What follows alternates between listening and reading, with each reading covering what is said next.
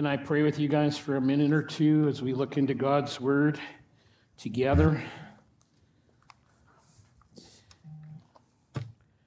Father, it's just, it's wonderful because so many of the things we've sung today, the scriptures we've read just dovetail so readily with what we're going to talk about. And so as we look into your Word, we're just so grateful for how it was written a long time ago, and yet it's powerfully present and available to us today, that it's impactful to us today.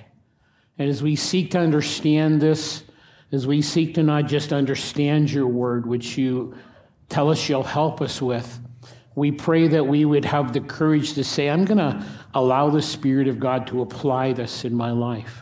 Because it's kind of empty to just know about it, but not to say, allow it to shape us and form us. So we invite you to do that. And in the process of all of this, would you just be exalted, as we've been singing about again. And we pray these things, we welcome these things. In Jesus' precious name, amen. We're going to talk today about stuff. You see stuff, we want stuff, we buy stuff, we insure stuff, we go into debt for stuff, we compare our stuff with other people's stuff, we buy bigger stuff. The Bible has a lot to say about stuff, where stuff comes from, what the purpose of stuff is, who owns the stuff, and what our perspective on stuff ought to be. And even though stuff is temporal and inanimate and often ends up in the landfill, it seems to have this kind of mystical power over us. Think about a 2-year-old with me. In my experience, two of the favorite words of 2-year-olds are no and mine. And to an adult, when you're looking at this, it seems rather ironic when the 2-year-old clings to whatever it is and says mine, because the reality is the 2-year-old didn't earn any of that stuff.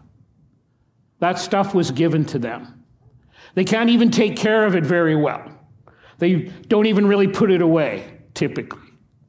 It could be taken from them in an instant, and in the reality is the stuff is not really theirs at all. It's an illusion for the 2-year-old, but it's a very powerful illusion. And 2-year-olds are really kind of funny that way.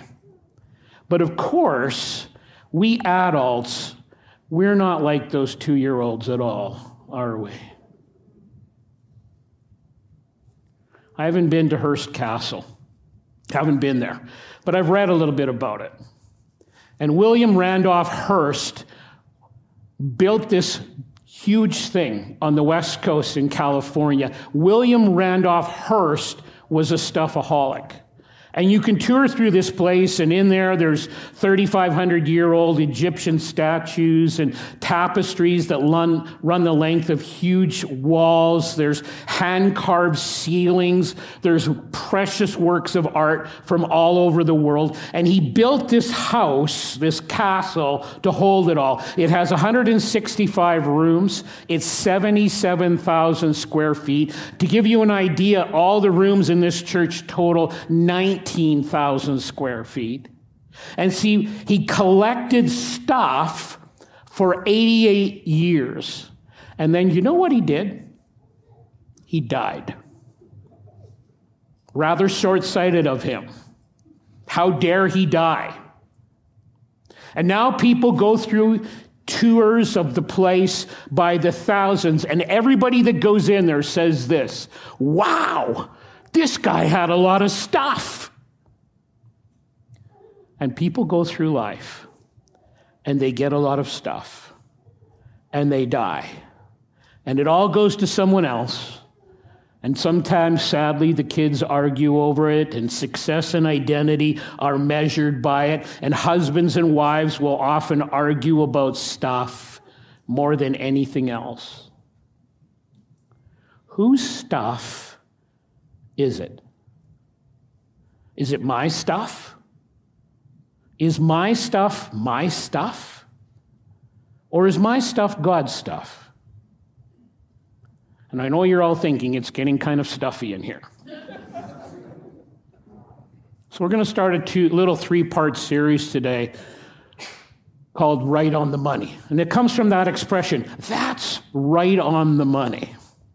And we're going to look at a time in Scripture where people were freed up from this fixation that many people, especially in our culture, but really in our world, have this fixation we have on stuff. And so if you have your Bible or your device, turn with me to 1 Chronicles. Now that somebody goes, where's that? It's one of the historic books about the nation of Israel. It's about 40% of the way through the Older Testament. And so you go through the first 5 books and Joshua and Judges and 1st and 2nd Samuel, 1st and 2nd Kings. You'll come to 1 Chronicles. 1 Chronicles chapter 29, verses 1 to 20. And we're going to be, rather than reading it all at one time, we're going to be reading verses of this passage as we talk through. So keep your Bible open, keep your device open as we look at this passage. And as we do look at this passage, I remind you that this is the word of the Lord. This is the word of the Lord. Thank you. Let me set the context for this a little bit. Okay, so at this time in history, in the history of Israel, David is the king of Israel, greatest king that they ever had, ever will have. He started out life as a shepherd boy, looking after his father's flocks, probably did not have a lot of stuff. But as king, he has huge resources. And one day he's sitting in his rather grand house, a palace. It's been remodeled. It's really upscale. It's in a great neighborhood in Jerusalem. He's got a 3-chariot garage for whenever he wants to use it. And he's thinking to himself, you know, I live in this wonderful home, and there's no really appropriate place in all of Israel where people can go to worship God. We have a tent. It's called the Tabernacle. And it's pretty nice, but it is just a tent for when we were a nomadic body of people before we landed in the land of Israel. When you see all the news reports, by the way, of stuff going on, remember their time in Israel started a long time ago. But David said, hey, you know, there's just a tent for God. I think we should build a temple, a spectacular building, one of the wonders of the world. And I would be willing to use my stuff to serve and honor God in this way, to build a temple where people would walk in and they would say, wow. Not because they were impressed by some mere human being, but because the building would remind them of the goodness and greatness and majesty of God. And by the way, that's one of the reasons we care for this church facility and invest in it. It's not just for the pure expediency of using it so that we have a place to do stuff, but how we care for the facility says something about what we believe about God. It says something about what we believe about God. Now, David is all prepared to do this, but God says, hey, appreciate the gesture, David, but I'm not going to let you build the temple because you've been a warrior all your life from a teenager, and there's been a lot of violence in your life, and so I'm not going to let you build the temple for me. Your son Solomon, the next king of Israel, he will build the temple. Now, I don't know about you, but I might have been tempted at that point to respond by sulking a little bit. To take well, God, if you're not going to let me lead this project, I'm going to take my marbles and go home. But David says, even though I can't lead the way in building this beautiful temple to worship our God in, what I can do is I can lead the way in giving. So maybe, I don't know how long you've been part of this church, But before I came here, this church was built, and all the time I've been here, we've been fixing this and upgrading that and expanding this and all kinds of things. So maybe you were on the building committee. Maybe you weren't involved in making those kind of decisions. Maybe you didn't pick the kind of plants or the color of the carpet. But maybe like David, you can lead the way in giving. And David, we're going to find in this passage, gives massive resources to fund a project he will never lead, to build a facility in which he will never worship. And he gives before he dies so he can see the outcome and begin to see the outcome of his gift. And some people will save all their resources only to be given away after they die, and they don't see any of the results. Let me just give you a little aside that comes off of that. Do you have a will? Because every responsible follower of Jesus Christ should have a will. Because God, we're going to discover in this series, calls on us to manage the things that he's put into our life well, to manage them wisely, to enjoy them for sure, and to appreciate them, and to have some fun with them, all those kinds of things. But he calls on us to manage them well, and part of that is to have a will.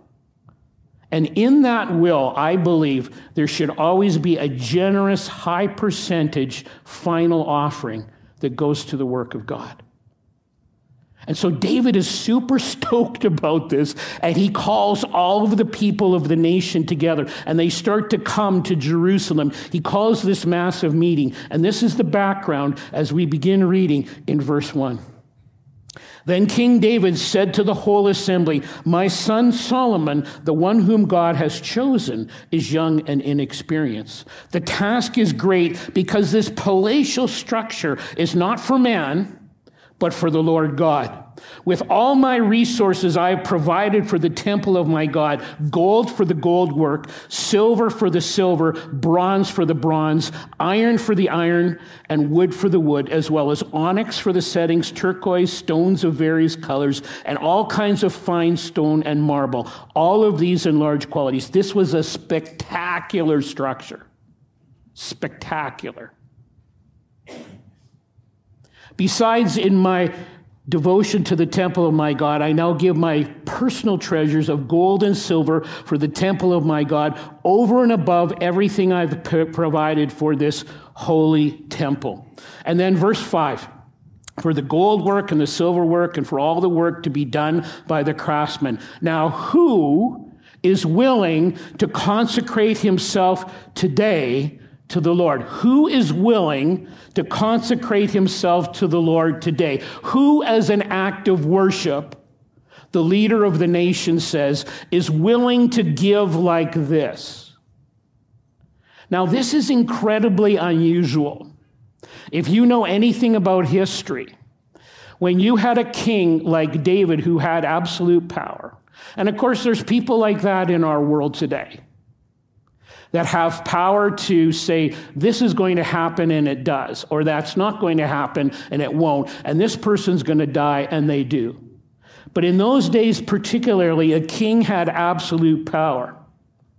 And for him to do what he did was extremely unusual, really unheard of. This is one of the things that sets Christianity apart from all the other ways that people try to make themselves acceptable to their idea of God.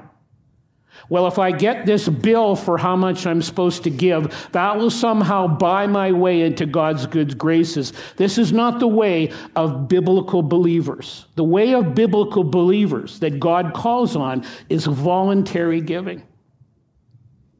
He wants you to experience the incredible joy of being a voluntary, sacrificial, generous giver. In Egypt, for example, you would never hear the Pharaoh saying, "Who of you is willing to help offer yourselves to help build my next pyramid scheme?" Or pyramid, as it were. No, Pharaoh would have said, "You know who's willing to do what I want done? You are. And you are, and you are, and you are. I'm conscripting all of you. I'm taking the resources from you that I want to build the building that I want built." In those days, if you were king, and to some people that still are kind of king-like in our world, you didn't ask, you took. David doesn't take. David asks, because David understands that the plan of our God, the God of the Bible, is that he wants to build a community that is radically different, that begins to understand the incredible joy that comes to be a sacrificial, generous giver. It's such an important part, such a cool part of walking with Jesus. Because stuff really only means something when it's given with a joyful heart. And so David goes way out on a limb here, asking, who's willing to give? Who, as an act of worship, of consecration, is willing to say, God, I love you with all my heart, and I trust you with all my heart, and so I'm going to give generously. There could have been an incredibly long, awkward silence when he said that. But all of a sudden, somebody steps forward and says, I'll give. And somebody else steps forward, and somebody else steps forward. It says in verse 6, then the leaders of families, the officials of the tribes of Israel, the commanders of thousands and commanders of hundreds, and the officials in charge of the Lord's work, the king's work rather, gave willingly. And there's an explosion in the community of generosity on the part of the other leaders in the kingdom of Israel. They are leading the way. And I want to call on the leaders of our church to be the first people to give, to set the example, and to watch the rest of the people of our church respond. This is the way it's supposed to, we are called to be. That the leaders give first and the people respond as well. And we're going to see that in just a moment in this passage. And so David says, and I say to the leaders in our church, let's be the first ones to give and to chart the path. Then it says in verse 9, the people rejoiced at the willing response of their leaders, for they had given freely and wholeheartedly to the Lord. David the king also greatly rejoiced. Then over to verse 17, which says, I know, my God, that you test the heart and are pleased with integrity. All these things have I given willingly and with honest intent. And now I see with joy how willingly your people, because the rest of the crowd responds to how your people who are here have given to you, O Lord God of our fathers, Abraham, Isaac, and Israel. Keep this desire in the hearts of your people forever, and keep their hearts loyal to you. And the thing you notice over and over again in these verses is they gave willingly, they gave voluntarily, they gave freely, they gave with their whole hearts, and it was an indication of their loyalty to God. It says in verse 18, the fact that I love you, the fact that I trust you. This is reiterated, this kind of giving, in the Newer Testament. For example, in 2 Corinthians chapter 9, it says, each person should give what he's decided in his heart to give, not reluctantly or under compulsion, for God loves a cheerful giver. The Greek word that Paul uses in the Newer Testament there, it's transliterated from the Greek into the English hilarion, from which we get our word hilarious. And really kind of what he's saying is there ought to be a moment of worship in the scripture that has hilarity attached to it as people are giving. See, some people are under the mistaken impression that this is about paying bills. It's not. It's about, as I said, it's saying, I'm consecrating myself to you, Lord. I'm worshiping you. I love you. I trust you. And as an act of worship, as an act of having lots of fun, I'm going to give generously and with joy. I read this somewhere. If you're in our church, the person said, for the first time, and you're just exploring God, not even sure if God exists, you probably can't give with an hilarious spirit. So just feel free to let the plate pass on by in front of you.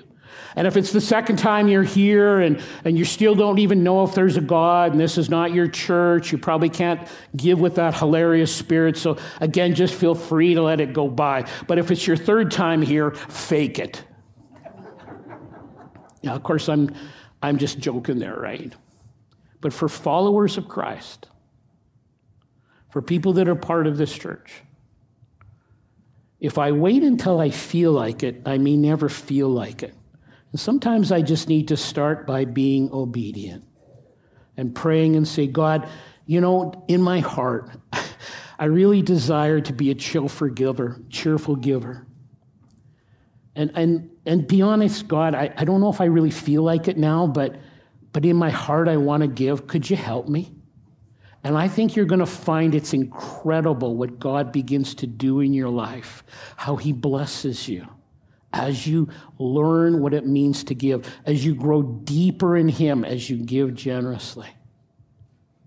I know this fairly new Christian in our church who recently began trusting God with his finances, started tithing. And I don't know, I never asked them, but I'm guessing that they might not have exactly felt like doing it at first, but they decided to say, you know what, I don't know if I totally understand this, God, but I'm going to trust you. And I'm going to follow you. And I'm going to obey you. And I'm just excited to see what God is going to do in their life as a result. And so David rejoices in verse 9. The leaders rejoice. The people rejoice. Why is that? I think it's because they understood about ownership and where everything comes from. And so David prays this incredible prayer in verses 10 and 11. Let's read it. David praised the Lord in the presence of the whole assembly, saying, "Praise be to you, O Lord God of our father Israel, from everlasting to everlasting." We were singing about all of these concepts in the songs. All of these concepts, the eternal God, praising him. Yours, O Lord, is the greatness and the power and the glory and the majesty and the splendor. For everything in heaven and on earth is yours. Yours, O Lord, is the kingdom. You are exalted as head over all. For everything, it says there in the heart of verse 11, for everything in heaven and earth is yours. And you're going to see that on the screen. Let's read that together. Let's read it together. For everything in heaven and earth is yours. And so David is reminding the people, and God's reminding us that God is the owner. Everything comes from him. And he has entrusted every one of us to manage some stuff, to manage it wisely, to manage it in a way that has generosity attached to it, in a way that allows us to have fun in life and to enjoy life. But to understand clearly, it's not my stuff. Somebody else had this stuff before me, and somebody else is going to have that stuff after me, or it's going to end up in the dump. And it says in verse 14, David says this, "But who am I and who are my people that we should be able to give as generously as this?" And so for David, it's not about this huge sacrifice. It's about this moment of great joy. And I would ask you, do you know about this joy? The joy that comes from giving. And I'm just going to be honest with you. When Deb and I give to the Lord, I'll look, and it's a large amount. It's a high percentage. And for us, it's just really cool. It's just really cool to be able to say, God, I love you and I trust you. And there's this joy that attaches all the time, realizing it's all God's anyways. The rest of verse 14 says, everything, he reminds the people again, everything comes from you, and we have given you only what comes from your hand. And so David's saying, it's your kingdom, it's your majesty. my position, my power, my stuff, the only reason I have them is because of you, God. CEO of this Fortune 500 company pulls into a gas station. And it happened to be, he pulls up to one of the pumps that was actually full serve. So the attendant comes out and starts filling his tank with gas, and he walks in and he pays his bill. And as he looks out, he sees his wife talking to the guy that's finishing up doing the windows and putting the gas in. And when they're back in the car driving, he says, "Oh, what were the two of you talking about?" And she says, "Well, before you and I met, I used to date him." And the CEO is feeling pretty proud of himself and pretty smug. And he says, "I bet you're thinking you're glad you married me, the Fortune 500 CEO, and not the service station attendant." And she said, "Well, actually, no, what I was thinking is if I'd married him, he would have been the Fortune 500 CEO, and you would have been the gas station attendant." And see, stuff has this really seductive edge to it that makes me think I've got it made in the shade. I must really be something. And David is saying to us, he's reminding us, hey, where did I get my mind? Where did I get my ability to learn stuff, to be educated? Where did I get the skill sets that seem to have been seeded into my life? Where did I get my passion and my drive from, my giftedness, my whatever? He's saying, be reminded, everything comes as a gift from God. And so David says, I want to do everything I can to maximize everything I have in order to serve you, God, to build your kingdom and bless your word. Think about that with me. He's saying, work hard, be creative, follow the passions God's put in your life that he leads you to. Do the best you can. Maximize it. In other words, invest it well, save it properly, have fun with it, but use it wisely. Pay your credit card bills in full at the end of the month, every month. That's just wise. And then you're able to just give generously to serve God, to build his kingdom, to bless your world. And David is saying, God is this lavishly generous God. God loves to give. He loves to entrust stuff to us, and he wants us to enjoy it. But also be reminded that at the end of the day, he will say, what did you do with the stuff I entrusted you with? And so during this little time that we live on this earth, and it is a little time, relatively speaking, it's our privilege to not let stuff get a sort of a hold on our hearts, but to enjoy it, to use it wisely in keeping with how God directs us. And so that when God asks us that question, and he will ask that question, there will be rejoicing. So he wants to build, and he's showing us this pattern here. God wants to build this community of givers because he knows it's so good for you. He doesn't need our money. It's all his anyway. But he goes, man, I love these people so much, I'm going to let them partner with me in this stuff so they can experience that joy of giving. Now, some of you might be thinking, it's just possible. I'm a student, or I'm on a fixed income, or I'm 41 years old and I just lost my job. I have no funds to give like David did. The fact of the matter is, you can give exactly like David did, no matter how much you have. That's not what's relevant. Because the Bible always teaches not equal giving, equal sacrifice. Equal sacrifice. It's not about the amount you give, but the amount of sacrifice. And so Scripture would teach, and it teaches this before the law was established, when the law was established, and in the New Testament as well. A good place to start, God says, is with a tithe. which is just 10% right off the top before taxes. And then you see what God does with that. It's amazing what he's doing and what he's done. And I was privileged to begin learning that when I was 10 years old, when I first came to Christ. But my parents were in their 30s at that point, and they began to discover this too. It's a wonderful thing. We're going to talk about this next week. It's a wonderful thing to teach your children this, because it just becomes a natural, normal, healthy part of life. But God can be trusted, I've found, with these things. He absolutely can. Verse 17. I know, my God, that you test the heart and are pleased with integrity. All these things have I given willingly and with honest intent. And now I have seen with joy how willingly your people who are here have given to you. O Lord God of our fathers, Abraham, Isaac, and Israel, keep this desire in the hearts of your people forever and keep their hearts loyal to you. See, he wants this to go on.